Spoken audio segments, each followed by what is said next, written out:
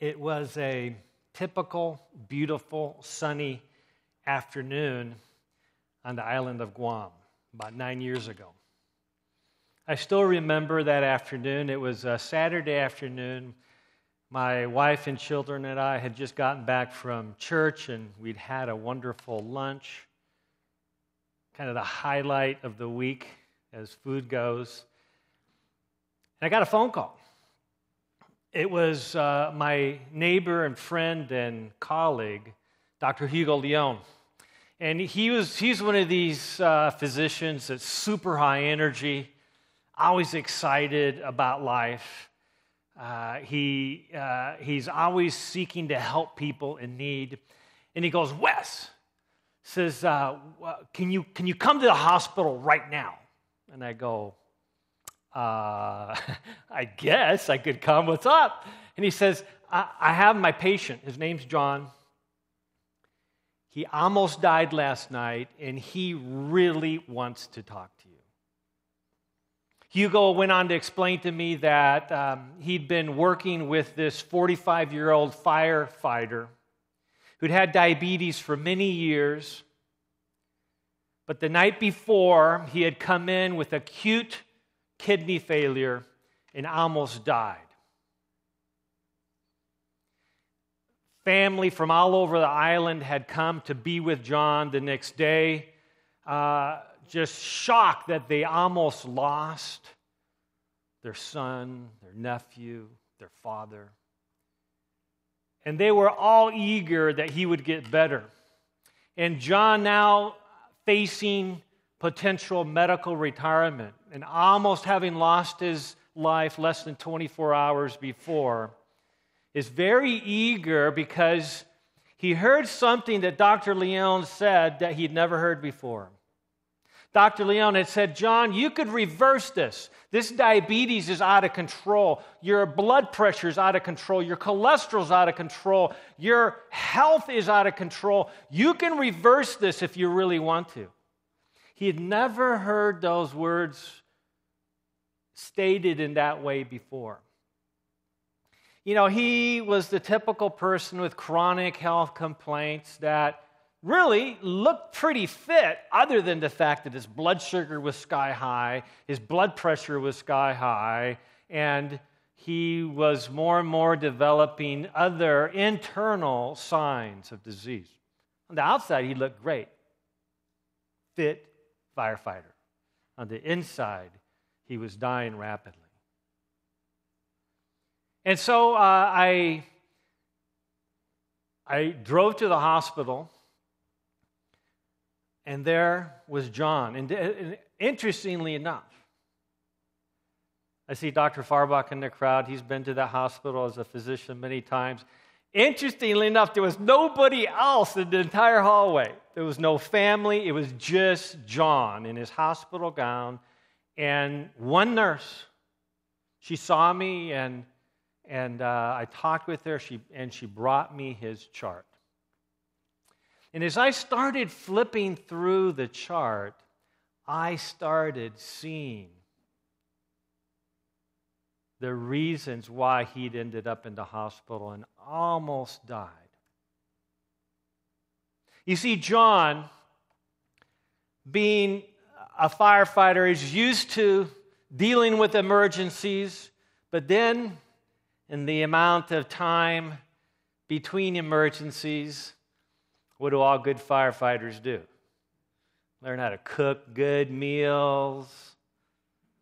So there's this constant ebb and flow between downtime and then emergency, adrenaline rush. And yes, he was aware that he had diabetes, but he hadn't really taken it to heart. Because he knew the statistics. He saw it all over the place.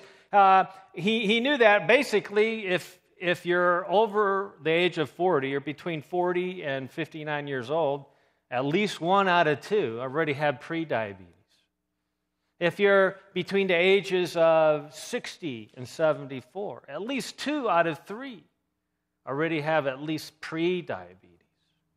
And if you're over 74 years of age, at least 3 out of 4 already have pre-diabetes. And a full third at that age already have full-blown diabetes. So for John, it just seemed like it was just the normal process of aging. But John was only 45 years old. And as I looked at John's chart, let me just draw your attention to a few of the details that I was able to glean from going through John's chart. You see, this had happened just after Christmas. And as he had come in for his first visit, or at the hospital, they ran the numbers, they ran the labs. His fasting blood sugar, 300. His random blood sugars, 2 hours after meals, 400 plus. Cholesterol, 300. The statistics show that if your cholesterol is around 300, you're 10 times more likely to die of a heart attack than if your cholesterol is right around 200 or less. But once again, a lot of these numbers only represent about 50% of somebody's risk of developing a serious complication. That's why we've been emphasizing in this series the importance of looking at advanced cardiovascular risk factors, looking at broader risk factors so that we can truly pinpoint what is it that is placing us at risk so we can do something about that now and not take the gamble that John took to potentially have passed away before his 46th birthday. His blood pressure was high with 2 blood pressure medications, 150 over 100. His weight was 229, not super heavy, but definitely overweight. His hemoglobin A1C, that sticky blood sugar test that looks at an average of your blood sugars over the last 4 months, that as your blood sugars rise immediately after meals, that elevated sugar will start to stick to the cells all throughout your body and to the hemoglobin protein in your red blood cells. And that amount of stickiness should only be around 5%. And John had 16.6%. His blood was crystallized almost with the amount of sugar that he was dealing with. So I walked into John's room. And as I looked into his face, I saw hope.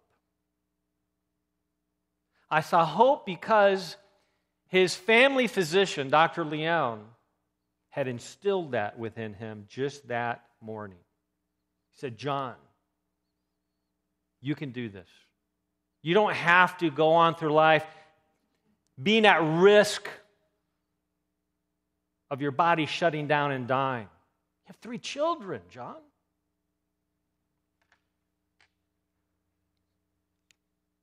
See, other parts of this, though, showed that his creatinine level, that measure in the blood that represents how well your kidneys are filtering toxins. These are naturally occurring toxins that your body creates just because it's alive, just because it's digesting and processing protein.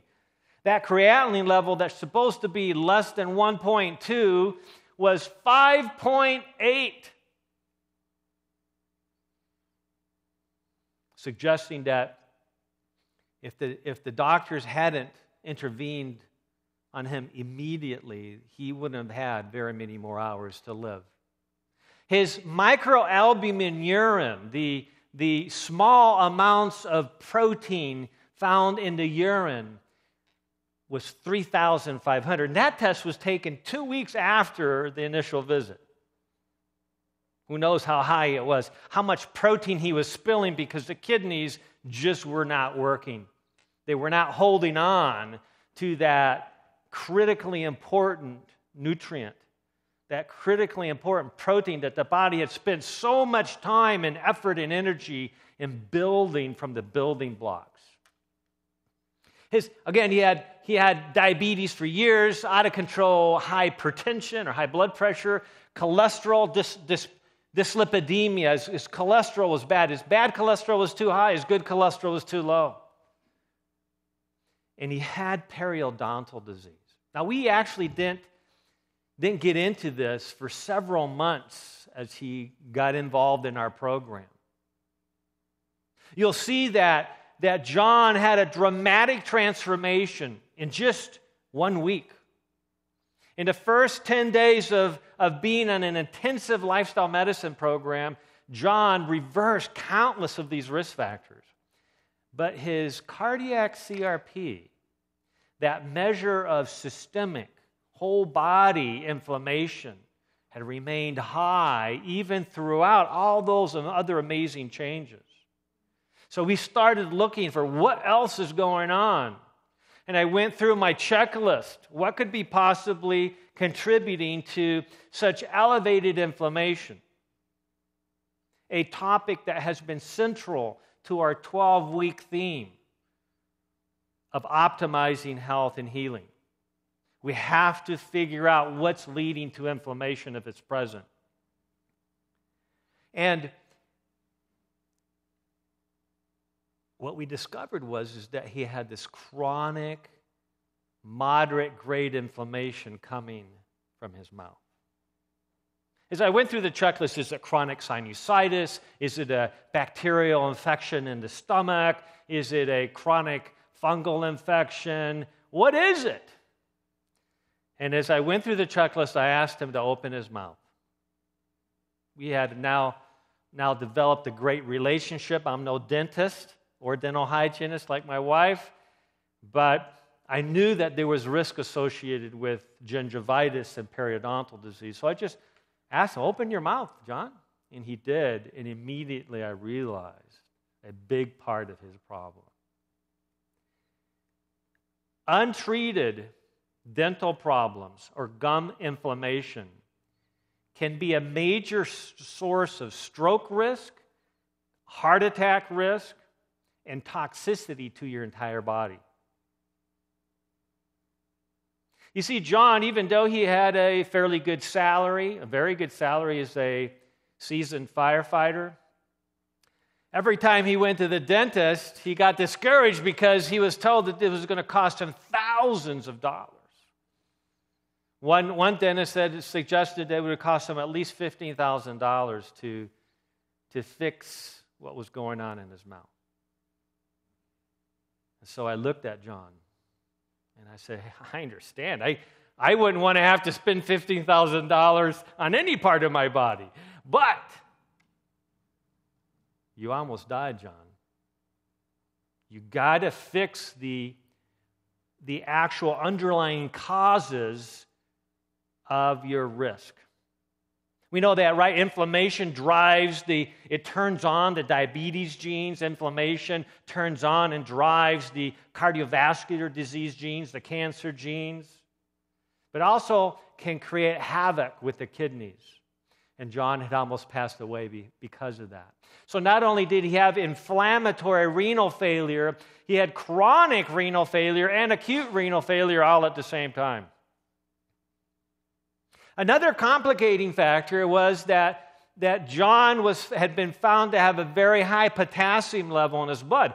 After all, his kidneys had essentially shut down, and they were no longer able at that point to remove excess potassium, and a high potassium level can lead to arrhythmias of the heart and fatal heart attacks. So he was told by somebody that was looking at the basic strategies to address this is you need to completely stay away from potassium-rich foods. Well, that afternoon, as I talked to John, I started envisioning in my mind what it would take to help John get back control over his health. You see, Because one of the challenges that people have who have real serious medical conditions, advanced problems with their kidneys in particular, is that to be healthy, you have to be on what we call a first-class diet. First-class foods, named for the idea that if you want first-class health, you got to eat first-class foods. So what does that involve? You need to really limit your second-class foods and try to stay away from the third-class foods. And we've covered that in previous sessions. But I wanted to emphasize a key point of what constitutes an optimal diet. One of the key strategies of a healthy diet involves green, leafy vegetables. You got to have that in your diet. Those are the foods that are the most nutrient dense. Those are the foods that have the greatest potential to literally soak up the environment around your genes and change the way your genes work for the better. That epigenetic transformation that can occur in those dysfunctional or harmful genes that we carry. You see, John had been told that he couldn't eat green leafy vegetables because they are rich in potassium. Other foods, the very key foods that can help control those soaring blood sugars. One of what I call the king of foods that can help improve lower cholesterol, lower blood pressure, and optimize blood sugar, on and on and on, is the legumes, the beans, peas, and lentils. Again, super high in potassium. So it seemed like that John would be medically unable, to tolerate the very food that would actually heal him. Or was there potentially another way? See, because as Seneca pointed out back around the year 2000, it's part of the cure to wish to be cured, or 2,000 years ago, rather. It's part of the cure to wish to be cured. You think that goes without saying. But there's a lot of people that really don't put the emotional effort in really wishing to be cured. That's the first step. And I could see it in John's eyes that he really wanted this. He had seen his life flash before his eyes. He had contemplated what his children would have said, would have done when they found out that he had died. I could see the emotion in John's eyes as he said, I want to deal with this now. I want to do whatever it takes. I want to do that. Well, John was beginning to understand as we talked that Saturday afternoon in the hospital with nobody else around us. We spent a couple hours just talking about how this could change. And he began to understand that the issue isn't what his blood sugar is and what his cholesterol is. The issue is that whole underlying metabolic dysfunction.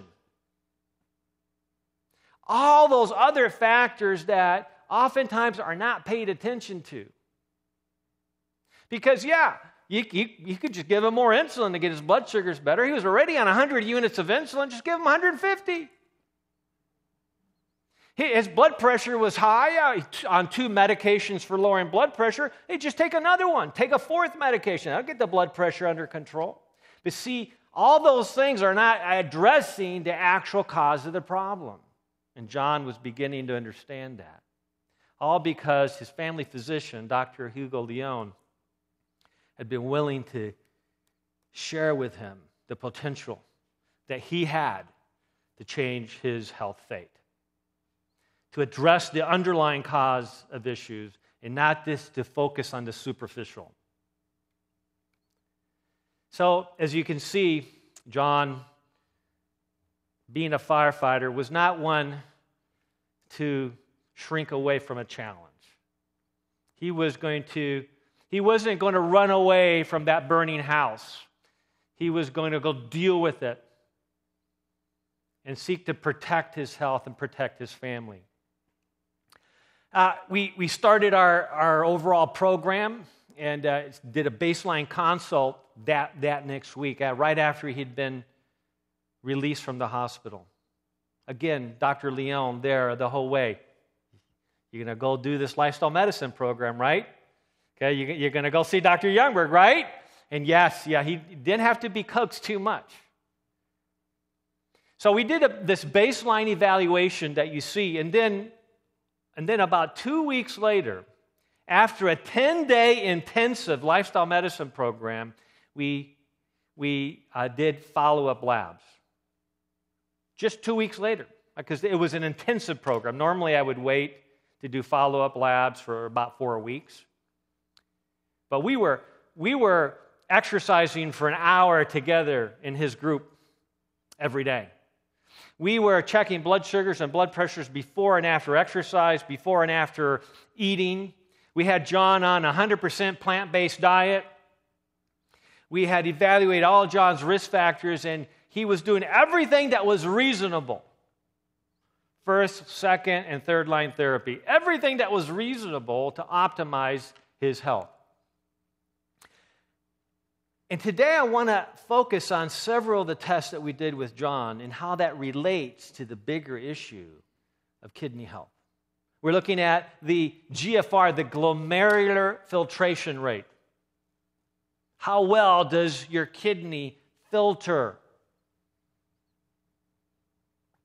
The C-peptide test is a test we've talked about recently that looks at how well your pancreas is able to produce insulin on itself. And since John was already on over 100 units of insulin a day, we need to have a way to assess whether his pancreas was in failure or it was just that his diet and lifestyle was so out of control that his pancreas couldn't make all that excess insulin that was necessary to make up the difference. Do you know that in less than a week and a half of making changes, John was off over 100 units of insulin, completely off all of his insulin, no diabetes medications. Within 2 weeks, he was completely off all his blood pressure medicines. We're going to be looking at the blood urea nitrogen. This is the toxic byproduct of protein metabolism in the body. The body converts it into urea, and it can be measured in the blood. And if it is elevated, we know that the kidneys are having a difficult time in processing and detoxifying and filtering out these naturally occurring toxins in the body. Creatinine is another more sure way to evaluate how well the kidneys are filtering out these naturally occurring toxins of metabolism. And a final test is looking at the microalbumin urine. Micro just means small. Albumin is the most predominant protein in the blood. In fact, it's the very protein that actually helps draw water out of the tissues into the blood. So when people have swelling in the tissues, one of the main reasons for that is because the albumin is leaking. You want to keep the albumin, the protein in the blood, to draw the water into the blood or in the plasma. So how much of that protein, that albumin, is actually leaking or not being filtered properly and actually being dumped into the urine? That's a sign that the netting, the filtration process is damaged, and it's not able to hold on to that gold mine, that precious protein that the body, again, has spent so much time and effort to build. So the microalbumin level, we want that to be between 0 and 17, and if you're looking at the microalbumin creatinine ratio, that should be under 30. This is going to be important as you look at John's actual numbers before and 2 weeks into the program. and then again 3 months later. The creatinine level should be between 0.7 and 1.2. I've seen many people within just 2 weeks go from a creatinine level of 300-400 all the way back to normal. Just by aggressively, that would be a microalbumin level of 300. A creatinine levels of 1.5, 1.8 coming right back down. A blood urea nitrogen level should be between 7 and 25. And then the filtration rate, the little filters in the kidneys. That filtration rate should be ideally well over 90, but there are now 5 stages recognized of chronic kidney disease. And frequently I will see individuals, and I look at their filtration rate in their kidneys, and it's less than 60. They're already at stage 3A, somewhere between 45 and 59. And since my work is involved in helping individuals understand their risk, where they're at right now, I bring this up. And they go like, what? Stage 3 chronic kidney disease? What happened to stages 1 and 2? But see, this is such a common problem in our society today that many times doctors, because they're busy and they're focusing on the main reason for the visit, don't even bring it up. It's so common. But then as that chronic kidney disease begins to progress into stage 3B, with the filtration rate dropping below 45, somewhere between 30 and 45, that's becoming more and more risky. You know what the good news is? That this stage is completely reversible. And there's no reason why somebody who's paying even the smallest amount of attention to their health shouldn't know that in time to reverse it. We know that having an elevated protein in the urine, even mildly elevated, directly increases the risk for heart attack and stroke and premature death. In fact, every increase in kidney dysfunction directly relates to increased sickness, increased risk of death, and from all causes as well. Once again, the good news is that this is reversible.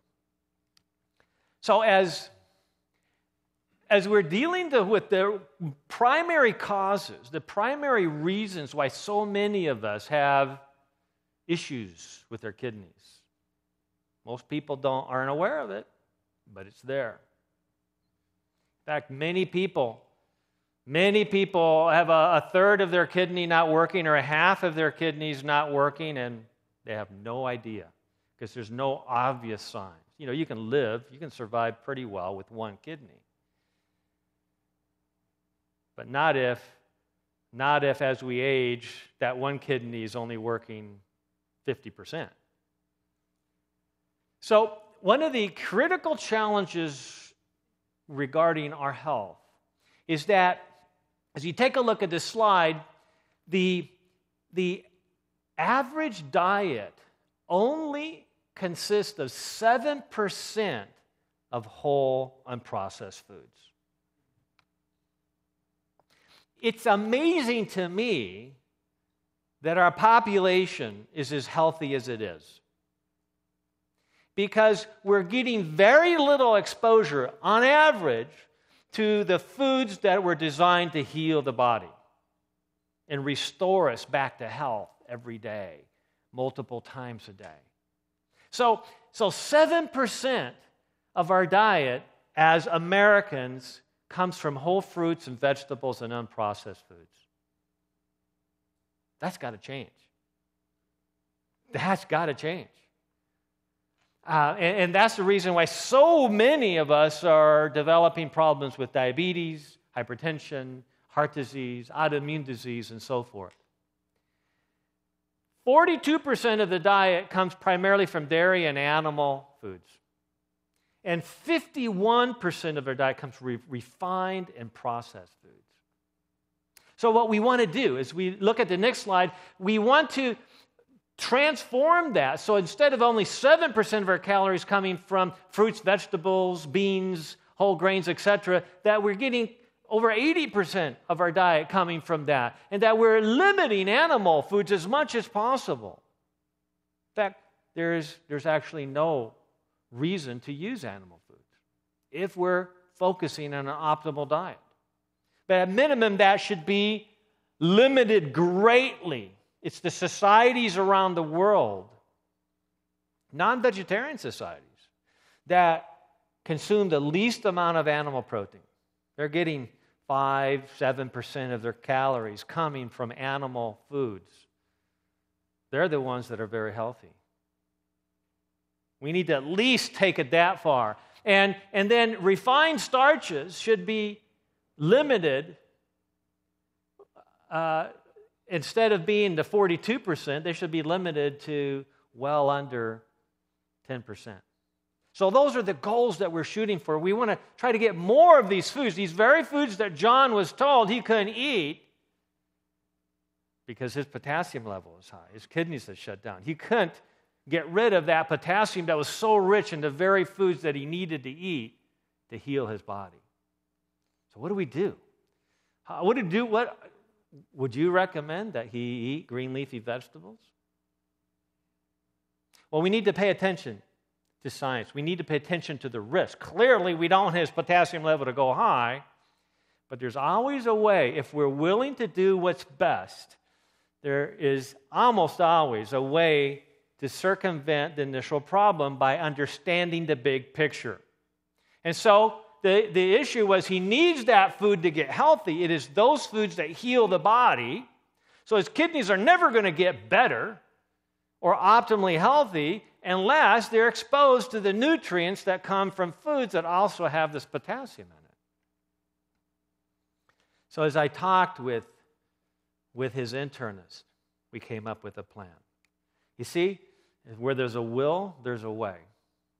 And as you see here on the slide towards the right, in April, 3 months later, we did lab work on John, and his creatinine had come down from a death-defying 5.8 to a 1.3. Just a little bit. In fact, back then, that was within the normal range. Just a little bit outside of the range we like to see today of 1.2 down to 0.7. His small amount of protein in his urine had decreased from 3,500 to 400 during those 3 months. Yeah, his kidneys were still a little bit damaged, but nowhere near the damage that he'd had even in the weeks and during the first month after his near-death experience.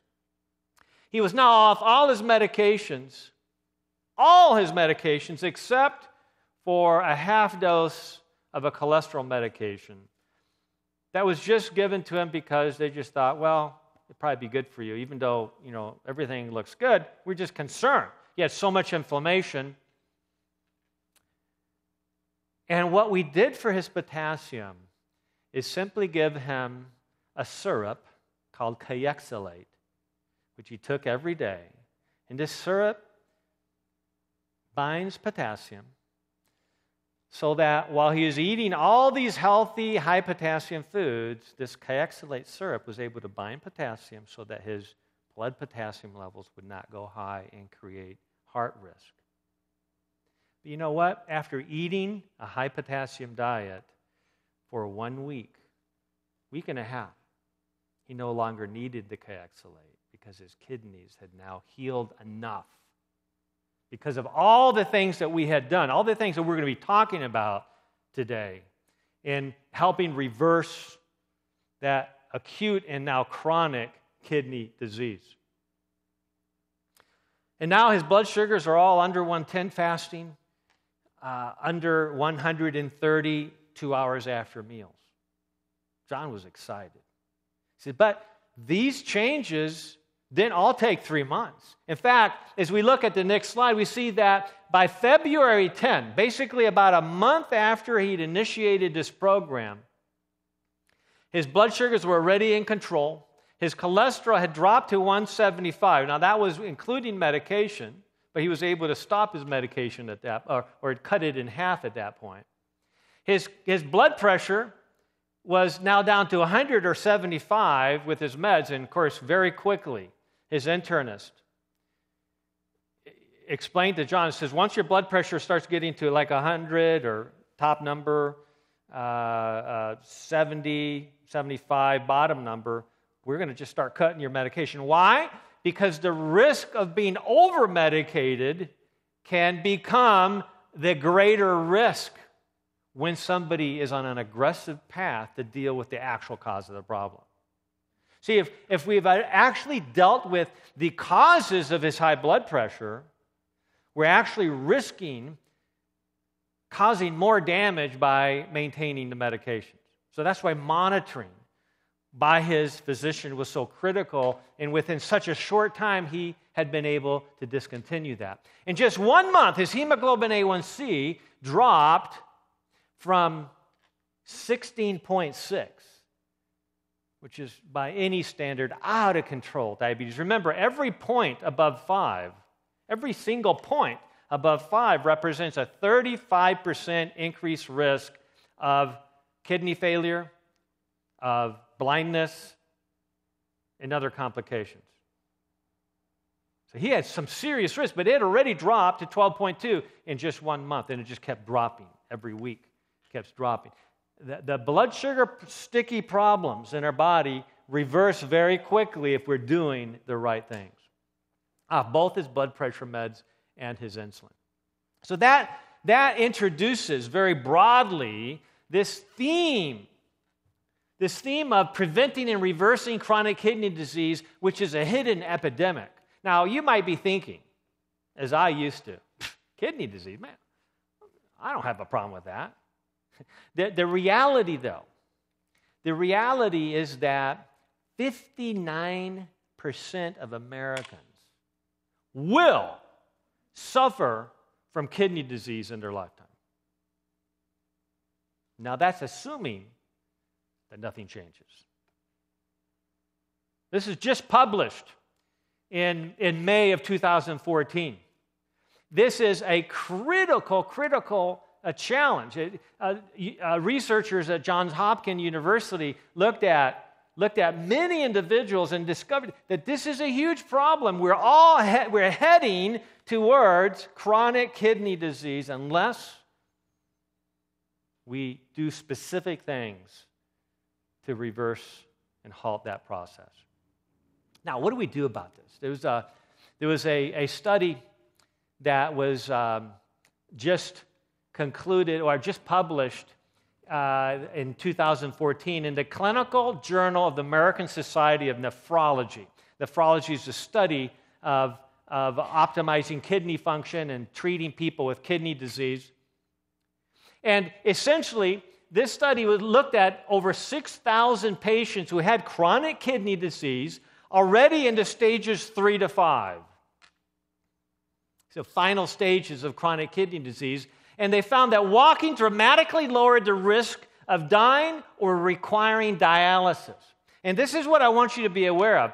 Every incremental increase in walking during a given week dramatically increased the chances of doing well and being healthy, dramatically decreased the risk of dying during that year alone, and dramatically decreased the risk of having to go on dialysis. Walking 1 to 2 days per week lowered the risk of death during that year for those individuals by 17%. That's good. Walking 3 to 4 times a week lowered the risk by 28%, and walking 5 to 6 times a week decreased the risk of premature death by 58%. You see how this increases fairly dramatic every time? It's not just additive. This is critical that we take advantage of daily exercise program. I know that we're so busy. We've got so much going on in our lives. But exercising, walking, bicycling, some type of exercise, especially moderate exercise, is being underutilized by well over 80% of American population. Such an easy thing to do. And I strongly encourage you. I got to keep encouraging myself. It's an easy thing to go many days without any real significant exercise. I was working with an individual just this afternoon who drives over an hour, he and his wife, to see me. His plaque test, that measure of how the cells in the artery wall are leaking enzymes, directly related to the fact that there's these foam cells, this plaque accumulation in the artery wall. His plaque test was running 233. Got a significant risk of a heart attack or stroke. This plaque test directly represents risk for not just a heart attack, but stroke as well, unlike cholesterol. And as I talked to him, I realized that I asked him how much exercise he was doing. And he says, well, I mow the lawn. He's retired. He stays active. And I commended him for that. Staying active is critical. Why? Because being up on our feet at least once during every hour dramatically lowers inflammation. But in of it itself is not enough. It's not sufficient. We need to have a planned exercise program. We must supplement exercise. It's not natural. Not natural. We have to add it to our program. We must plan it in because without that, our body suffers. We can't just be active during the day. As important as that is, you have to plan it. And I commend those of you who regularly have exercise where you're doing at least 30 minutes every day. And I know some of you that I work with are doing about an hour and a half of exercise different times during the day because you know that that's what you need to optimize your health. The studies show that that's also critical for the kidneys. Another factor that is so critical for the kidneys that there was even a medical continuing education course developed around this miracle drug. It was published in Medscape. That they showed that chronic kidney disease starts to advance above stage 3 into stage 4 when this miracle drug, this miracle nutrient starts to drop. We've talked about this before. This miracle drug kills bacteria. It protects against pneumonia better than anything. It fights tuberculosis. In fact, it's been shown to cure tuberculosis when added to the normal tuberculosis medication. It adds years to our life. It synchronizes hormones. It beautifies our skin. It prevents certain cancers and multiple sclerosis. It fights binge eating, drives away depression, prevents falls in the elderly. It protects our bones, and we'll get to that in a second. It lowers the risk of hip fractures by 50%, increases agility, makes the muscles stronger, builds the immune system, and prevents and helps reverse chronic kidney disease. Do you know what that miracle drug is? That miracle nutrient? Vitamin D. Vitamin D. A critical nutrient that's been getting bad press recently, causing all kinds of confusion. That's why we need to have faith. You know what my favorite definition of faith is? Faith is the art of holding on to something that you once knew to be true, in spite of changing circumstances and moods. See, the winds of change are always around us. There's political efforts at times to change the opinions. But we have to be grounded in what we believe. We have to be grounded in what we know to be true. And this is one example. Now, one of the reasons that vitamin D is so critical is because of this calcium calcification paradox. Essentially, that we have a very strange scenario going on as we age, that we have osteoporosis developing at the very time that calcium is hardening our arteries. Wait a minute, how can that be? I remember as a student at Loma Linda University, as I was in gross anatomy class, we all were assigned to a cadaver, and we have to know everything inside and out on all the cadavers. Because on test day, there's going to be a string attached to something in that body, and you got to know what it is. You just got to know it cold. You can't be guessing. And so my job one day was to dissect the heart, to open it up and to clear out, look at the coronary arteries. And this was a 45-year-old lady who had died of heart disease. At that time, I thought that was pretty old. that age has gone a long time ago for me. And I was thinking about that 10 years ago when I saw John's chart and realized he was my age. We were both 45 at that time. He almost died. I was thinking about doing that, working on that cadaver and opening up that coronary artery, slicing, and then I looked, and it was very hard. And I not knowing and not having much experience cutting up cadavers, I just thought it was because it was a cadaver that it was so hard. Dr. Roberts and one of the other professors came up to me and said, "You know what that is, Youngberg?" I go, "Well," he says, "that's hardening of the arteries." As I cut the artery long ways and opened it up, there was a tube, a thick straw in it, which was all calcium, about 1.5 millimeters thick. I was able to break that right out. See this tube, the straw. And I began thinking to myself, and I said, if only this person had had access to information on reversing atherosclerosis.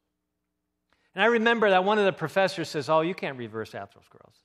You can't reverse hardening." This was a long time ago. This is back in the mid-'80s. And I remember thinking, I said, wait a minute, we just had a lecture on how bones, these huge calcium deposits in our body, can disintegrate. Why can't we get rid of 1 millimeter of calcium in an artery? That didn't make any sense to me. But I was a student, so I can't make too much of a fuss. But now we understand that there's this calcification paradox. That when the vitamin D in the blood gets low, that means that we're not able to bring in the calcium that's in the food that we're eating. The ability to draw calcium from the food into the bloodstream is diminished by half. And as the blood calcium starts to suffer a little bit, the body instantly says, hey, we cannot afford to have a low blood calcium level. And so immediately the parathyroid hormone releases, or the parathyroid gland releases its hormone. And that hormone goes to the bone and stimulates the osteoclasts, which are these little cells that chew up bone and spit it out into the blood. Why? Because that raises the calcium levels. So now the calcium levels are up. The body's now able to do what it needs to do with calcium, but that extra calcium that's floating around does what? It starts to harden the arteries in the carotids, in the coronaries, and it also hardens the kidneys, it damages the kidneys. And so the studies, as I took this continuing education course, it showed that when vitamin D levels are low and we have stage 2, stage 3 chronic kidney disease, if that vitamin D remains low, what happens is that parathyroid hormone is produced at a higher level. It draws calcium out of the bones, causing osteopenia, osteoporosis, and that excess calcium ends up in your artery walls and in your kidneys. By optimizing vitamin D, you reverse that whole process. And then by optimizing the consumption of green leafy vegetables, where you're getting abundant vitamin K is actually the rate-limiting vitamin that actually helps the tissues in the arteries throw away calcium where it's not, get rid of the calcium where it's not supposed to be. There's this GLA protein matrix in the tissues of the arteries that is able, if vitamin K is present, it's able to get rid of calcium and start changing that hard artery into a flexible, healthy, biologically younger artery. So we got to pay attention to the calcium calcification paradox. There's another powerful natural strategy available that I can't help but mention because it relates to charcoal. We've talked about detoxification and the power of charcoal and helping detoxify the body. Well, just a few years ago, not more than an hour from where we're tonight in San Diego, the American Society of Nephrology held its annual meetings. And at that meeting, Dr. Valentina Kahn, she was a professor from Vanderbilt University. She presented a study that she had done with her colleagues at Vanderbilt showing that mice who had a part of their kidneys damaged, who now were not able to fully detoxify the blood, were not able to do their job, quickly developed atherosclerosis and serious heart disease. Very quickly. They found that when they added activated powdered charcoal to the diets of these mice, they didn't develop heart disease, even though they had compromised kidneys. It was such an interesting finding that they had talked about the fact that chronic kidney disease, after a certain stage, there's very little currently available in conventional medical practice to treat that effectively and prevent the heart disease that it causes. But what they found with this mice study is that even after delaying treatment to these mice who are developing problems by adding the charcoal to their diet, their heart disease resolved. So what's going on here? We've been talking throughout this entire series about inflammation. The researchers found that the cholesterol was still the same, the blood pressure was still the same, but what changed dramatically was inflammation. Why? Because it's toxins in the blood that create inflammation for the most part. The top lipidologists, cardiologists understand that you have to have a toxin in the artery wall for plaque to begin. Because that plaque is an attempt of the white blood cells to scavenge out those toxins out of the artery wall. And as those white blood cells fill up with that toxic cholesterol, they form into foam cells like styrofoam, plaque. And so we have a potential treatment that people can use. We need to address what is causing the toxicity.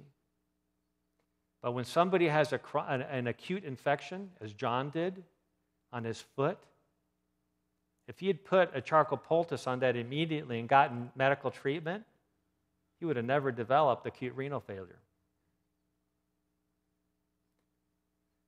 So that's something to think about.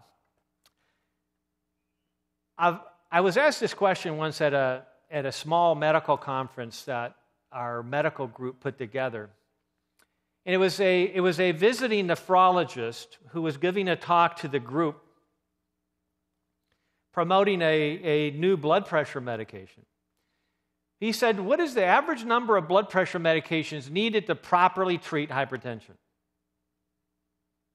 He said he was looking at all of us around that boardroom table, and he says, each of us, we all need to stop telling our patients that they can resolve their blood pressure problem with one medication. It's just because it rarely happens. We need to stop telling our patients that they can control their blood pressure problems with two medications. I'm not talking about taking the same medication twice during the day. I'm talking about taking two different types of medications once or twice.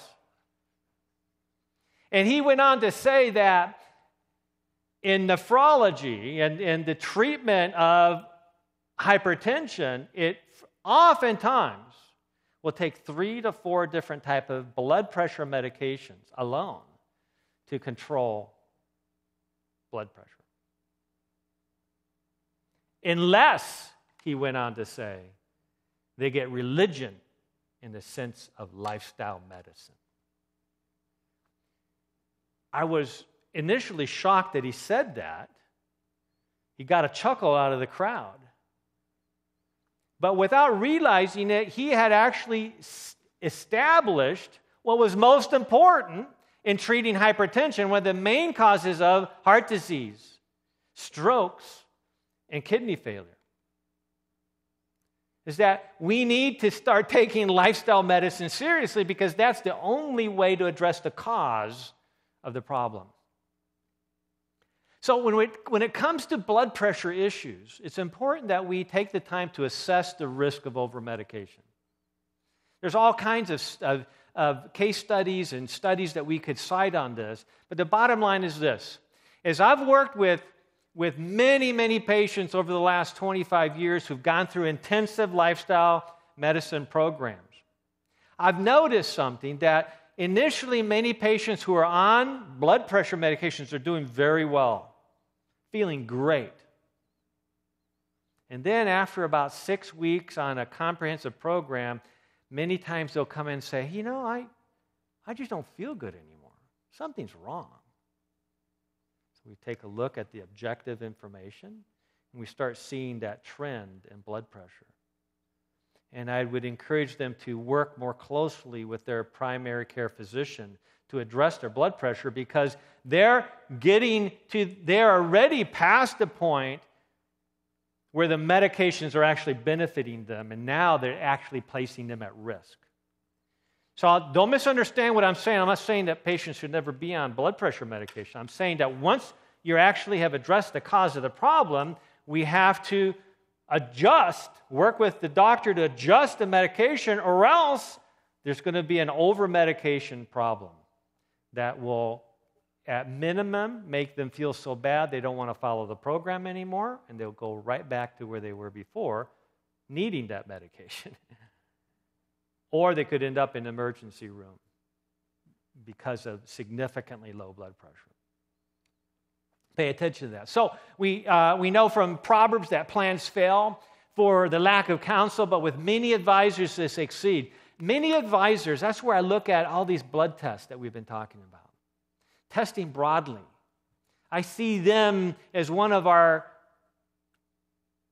many advisors that are available to us to guide us in the decisions that we make. There was an interesting study done by Dr. Neil Bernard at Georgetown University. Let me just take you to this study. He essentially the director of the Physicians Committee for Responsible Medicine, and he received a grant to work with a group of diabetics to see what the best diet was to reverse diabetes or to help optimize blood sugars. So he did a 3-month controlled intervention trial at Georgetown University, and he essentially he was comparing the American Diabetes Association diet with the best diet, as he referred to it. You see, these diabetic patients with their spouse were randomly assigned and met 2 evenings every week for 3 months, and their meals were catered. They were given nutritional information, group support, taught how to cook, but all their meals were catered. As you can see, the last line on each of these diets showed that adherence to the diet was great. Everybody loved what they were eating, regardless of which group they were in. The main difference between the two groups was that the ADA diet had about 200 milligrams of cholesterol, and they had chicken, fish, similar to American Heart Association Step 1 diet. But Dr. Bernard's best diet, as he referred to it, had 0 cholesterol, 60 to 70 grams of fiber. That's a lot of fiber, but they all did very well with it. No refined foods, oil, white flour, no white rice, no white pasta. Now, the group on the American Dietetic Association diet did very well. Blood sugars got better. No change in medications, but they lost 8.5 pounds. Problem is that their kidney function, the amount of protein that was lost in their kidneys got worse. And that's after better blood sugar control and 8.5 pounds of weight loss. But they found that the group that was on the 100% plant-based diet had a 59% greater improvement in their blood sugars than the other group did, and they had a drop in their medications at the same time. So anytime you decrease a blood pressure medication, you expect the blood sugar to go higher, not lower. And so that showed that there was a profound improvement in that diet compared to the ADA diet. 16 pounds of weight loss, almost double the amount of weight loss during that 3 months. But the patients who had had proteinuria, who had had that loss of protein in their urine, got better. They had less protein in their urine. So the diet that we consume has a very powerful influence on kidney function. And let me again suggest to you why, and tell you why I thought it was so critical that we address this topic as part of the 12-week series. You see, because we cannot have good health unless we have healthy kidneys. Unless we have healthy kidneys, we cannot remove the toxins that are ever developing inside our body. We have to have healthy kidneys. But to have healthy kidneys, we have to have healthy circulation. We cannot have good health without good circulation. So that's the key theme. And we cannot have good circulation with inflammation and toxins causing damage to our system. So let me suggest to you that it's actually fairly easy to get 40, 50 plus grams of fiber a day. And here's what I call my fiber cliff notes. Okay? So if you regularly use legumes, beans, peas, lentils in your diet, you're going to be getting 8 grams of fiber for every half cup serving. Now, if you don't use beans in your diet very often, you're not going to get a lot of fiber. Right? You're just not going to get a lot of fiber. So find a way to make that happen for you. Vegetables. One cup of vegetables, about 2 grams of fiber. Grains, half a cup of grains, 3 grams of fiber. And half a cup of fruit or a medium apple, 3 grams of fiber. Those are general guidelines. So when you eat a meal, breakfast, lunch, and dinner, do the math. He says, where am I getting at least 10 grams of fiber for breakfast? Am I getting at least 15 grams of fiber for lunch and dinner? At least. That fiber is what helps clean your system out. It helps protect your kidneys further. It helps improve your circulation. It helps lower the risk for all disease. Take advantage of the fiber. So it was Hippocrates that said, let foods be your medicine and medicine be your foods. Now, as we're wrapping up this session today,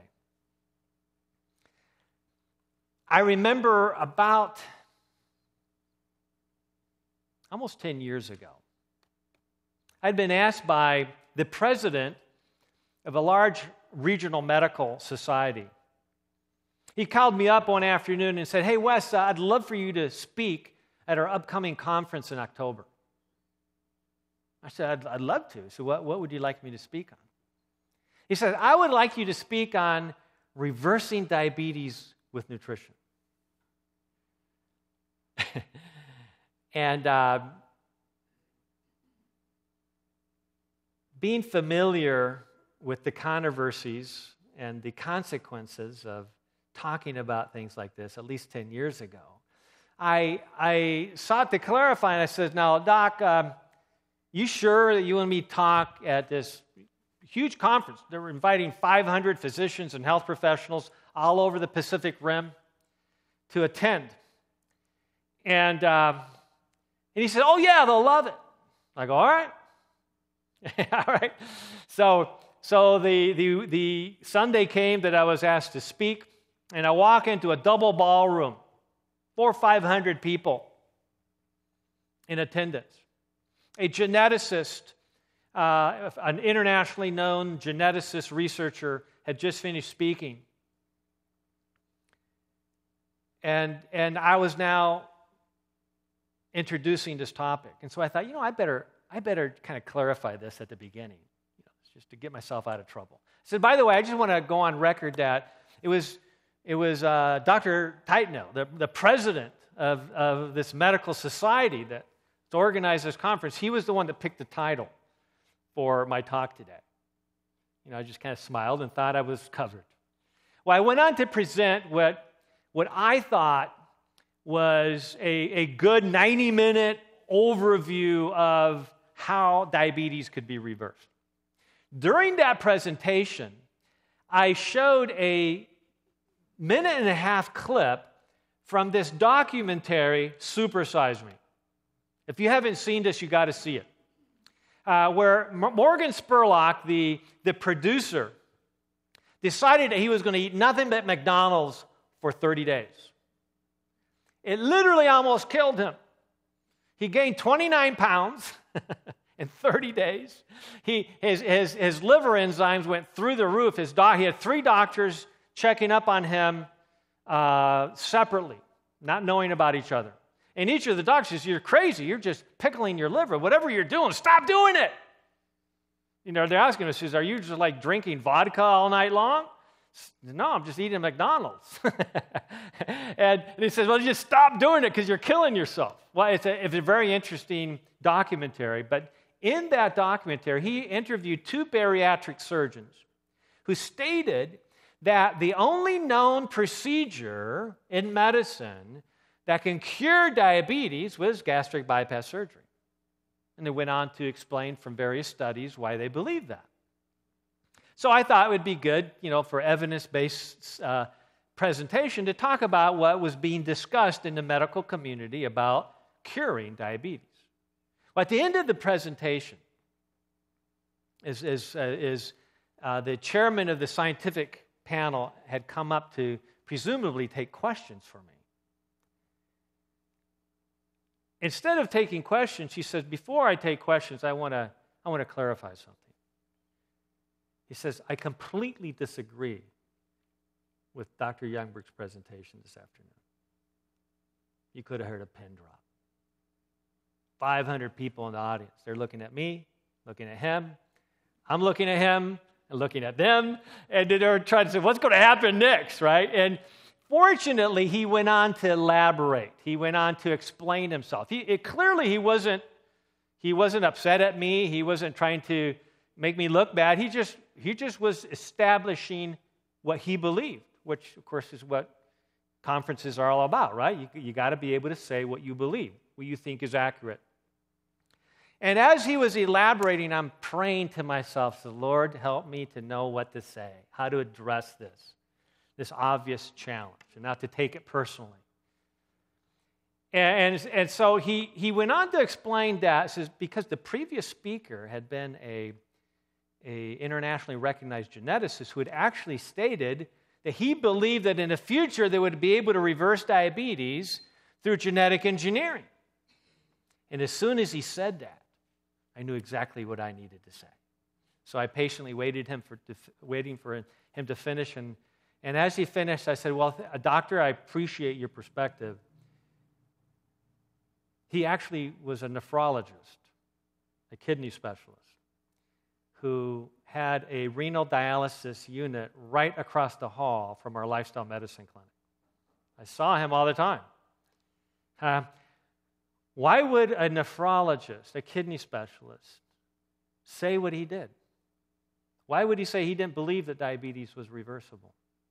Because, see, he is working with a group of patients at the end of their experience with diabetes or hypertension. He'd never seen it reversed. I, on the other hand, had worked with many patients with diabetes and seen it reversed because my goal was to actually help reverse it as opposed to just manage the symptoms. So we were like two blind men and in the room with the elephant. We had different experiences with that elephant. So I realized that his experience was valid, working with his group, his population. But I said to him, Doctor, it's critical that we do not destroy hope in our patients. If we tell our patient, like John, if Dr. Leon had told John, says, well, you almost died last night, says, you're probably not going to make it. This could happen again next week. And, we'll rush you to the hospital and we'll do everything we can, John. But, all we got here is more insulin, more blood pressure meds, more cholesterol meds. What would have John done? He would have gone home depressed. He would have probably retired from being a firefighter, and he would have probably continued to eat and not exercise and not do all the things he needed to do to get healthy again because he didn't have hope. So we can't destroy hope in our patients.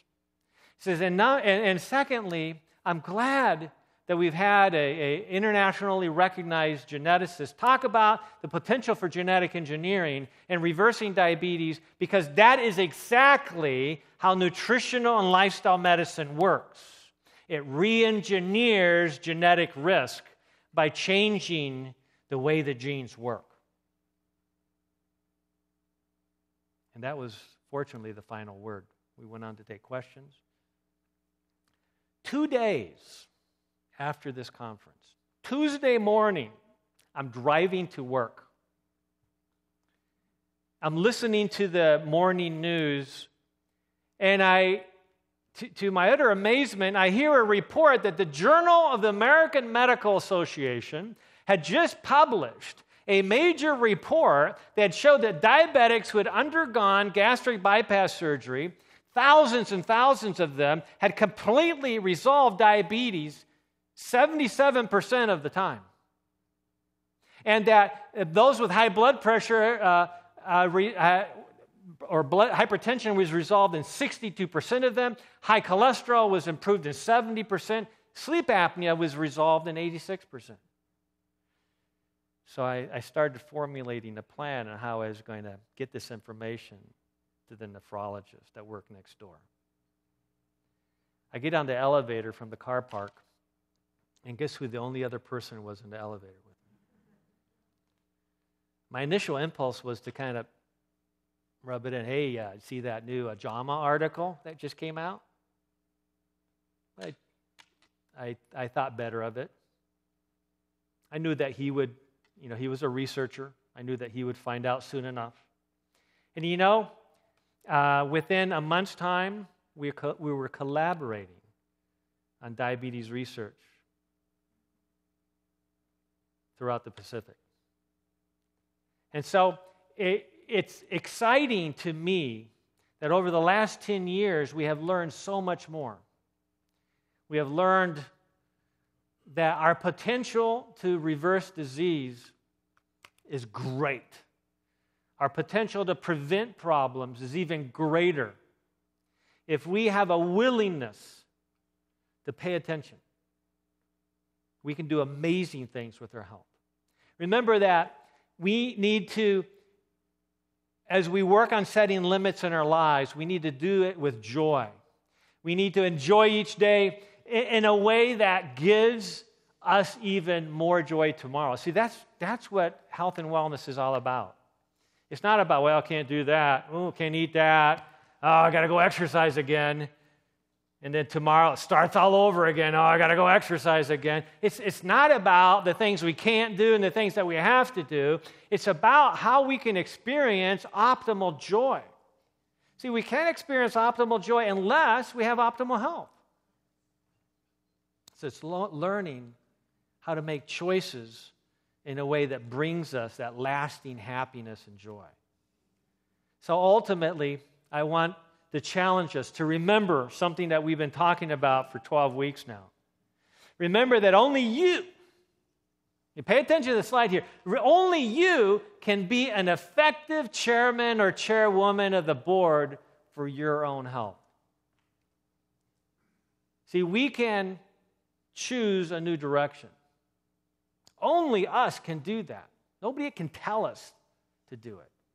But as we become aware of what's available to us, as we become aware of the many advisors available to us, all those tests available to us, I hope that each of you make that decision to take that road less traveled, because that will make all the difference. Thank you very much.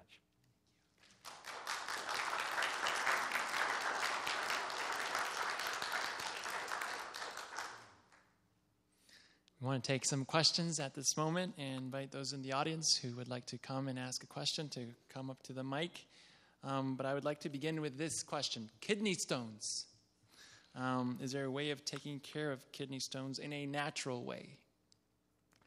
Well, the key about any type of stones is to have it analyzed. If you have access to one of the stones that has passed, have it analyzed and find out what is it made up of.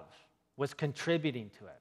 One of the interesting things to pay attention to is that there's been conflicting evidence as to how calcium relates to stone formation. And what's interesting is that when calcium is taken with a meal, it actually binds oxalates, which can be one of the key components of a stone, therefore reducing the growth or the development of a stone. But when calcium is taken in between meals, it can actually increase the risk of stone formation. So that's one of many tips. I would say that the main goal is to step back and to look at all the strategies that we've been outlining with regards to health, and to focus on the obvious things first. We oftentimes like a quick and simple solution, and then we go back to the same old lifestyle.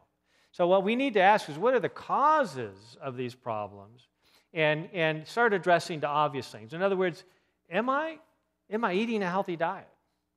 Am I getting plenty of fiber in my diet? These are simple things, but they take effort and consistency on our part. Am I drinking plenty of water? Am I waking up to that warm mug of water every morning to rehydrate the system? If we're not doing that, that's one of the first things we should be addressing. Am I getting exercise in the open air and sunlight every day? Those influence so many hormones and so many processes in the body. Okay? Am I taking advantage of these things that we've been discussing over the last 12 weeks? Okay, thank you very much. We have, I guess, a question from our audience here. Hello, doctor. Hey. A couple of quick questions. First of all, what are some of the outward symptoms of, kidney failure or kidney disease? Well, first of all, it's actually referred to silent killer. There's a lot of silent killers around, unfortunately. Diabetes is referred to as a silent killer. Hypertension is a silent killer. And chronic kidney disease is actually a silent killer for the most part as well. And that's why we call it the hidden epidemic. It's just people are not aware of it, so unless we do those tests, we don't catch it early enough. But in later stages, there are many potential symptoms associated with that. As people go into stage 4 or stage 5 chronic kidney disease, then it's very obvious that they're toxic. The skin changes color, the urine can get foamy because of protein in the urine. It's just very obvious something's wrong here. And so my hope is that nobody would wait until they develop symptoms to go get checked out. That's probably the overriding theme of this entire series is don't wait until you feel like something's wrong to get checked out. Because much of the time, in fact, I dare say most of the time, the things that really get us are the things that we never feel. Right? A third of all sudden death heart attacks occur in people who have no idea they have any risk at all for heart disease. Sudden death means they're dead within 24 hours. Okay? So yes, there are symptoms, but usually they're not felt until the very end stages. Thank you. The other question was regarding the use of activated charcoal and on a daily basis. Do you have any guidelines for that? Okay. Great question. Very practical question. And, I always feel a little uncomfortable when I'm talking about activated charcoal because it's just like it reminds me of one of the health workers in the islands in Chuuk. He would go visit people all over the place. The only thing he had with him, they had no budget for medicines. The only thing he had with him was charcoal. And he picked up that idea from a conference that I had spoken at. And so he was like considered to be like the best witch doctor in the whole area because he had charcoal, which can do so many things. So I would say this: if I could only choose one remedial agency to have with me during a major crisis, whether here or in some third world country, it would be charcoal. I've often thought, what would happen if this Interstate 15 corridor between Riverside and San Diego, if the power went out, this entire corridor would just shut down, right? We'd lose water, we'd lose electricity. What would happen to disease? It would spread like wildfire. Oh, we'd go to the hospital, right? Forget about it. Hospitals would be packed already. We're all on our own. So that's why one reason I have this huge bag of charcoal in my garage, because I will be the one in my neighborhood to make sure that diarrheal diseases, cholera, etc., are not spread like wildfire, because it's so simple to treat and cure just with charcoal. So, but to go beyond that, okay, is the guidelines for charcoal use involve you can use them externally as a poultice, or you can use them internally. And, we could spend hours talking about case studies on this, but essentially, mixed up with a little bit of extra virgin olive oil into a thick paste, put into a paper towel and applied to a boil or to an infection of any kind, it will literally draw out the toxins and the infection, the inflammation. It will draw out the very inflammatory molecules that are in the body. It can actually draw out toxins right from the liver if necessary. But taken internally, as the Vanderbilt University study showed, It can mop up the toxins and therefore mop up the inflammation that would otherwise be chronic in somebody who has impaired kidney function or just has excess toxins in their system for some reason. So I think it's prudent for the average person to consider using a heaping teaspoon of activated charcoal and 4 or 5 ounces of ice-cold water and do that periodically, just as like a way to cleanse the system. Okay? And that clearly helps detoxify. Especially nowadays, since we are exposed to so many toxins unawares. We are literally being bombarded with toxins unawares. And I think it's just prudent for us to maybe once a week, maybe every 2 weeks, to do this, what I call the black shake. Just mix up the black shake and drink that. And the one caveat is that it must be taken away from medication because it will bind that medication. So at least taking 2 hours or 3 hours away from medication would be the goal.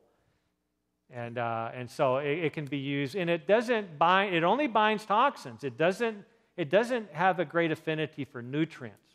That's why you can't use it if somebody's taking too much iron. It is the universal antidote to toxins, but not to iron overload or iron toxicity, because iron's a nutrient, and you have to use something else to deal with the iron. Thank you. You're welcome. Another question is, we heard tonight that water is very good for your kidneys.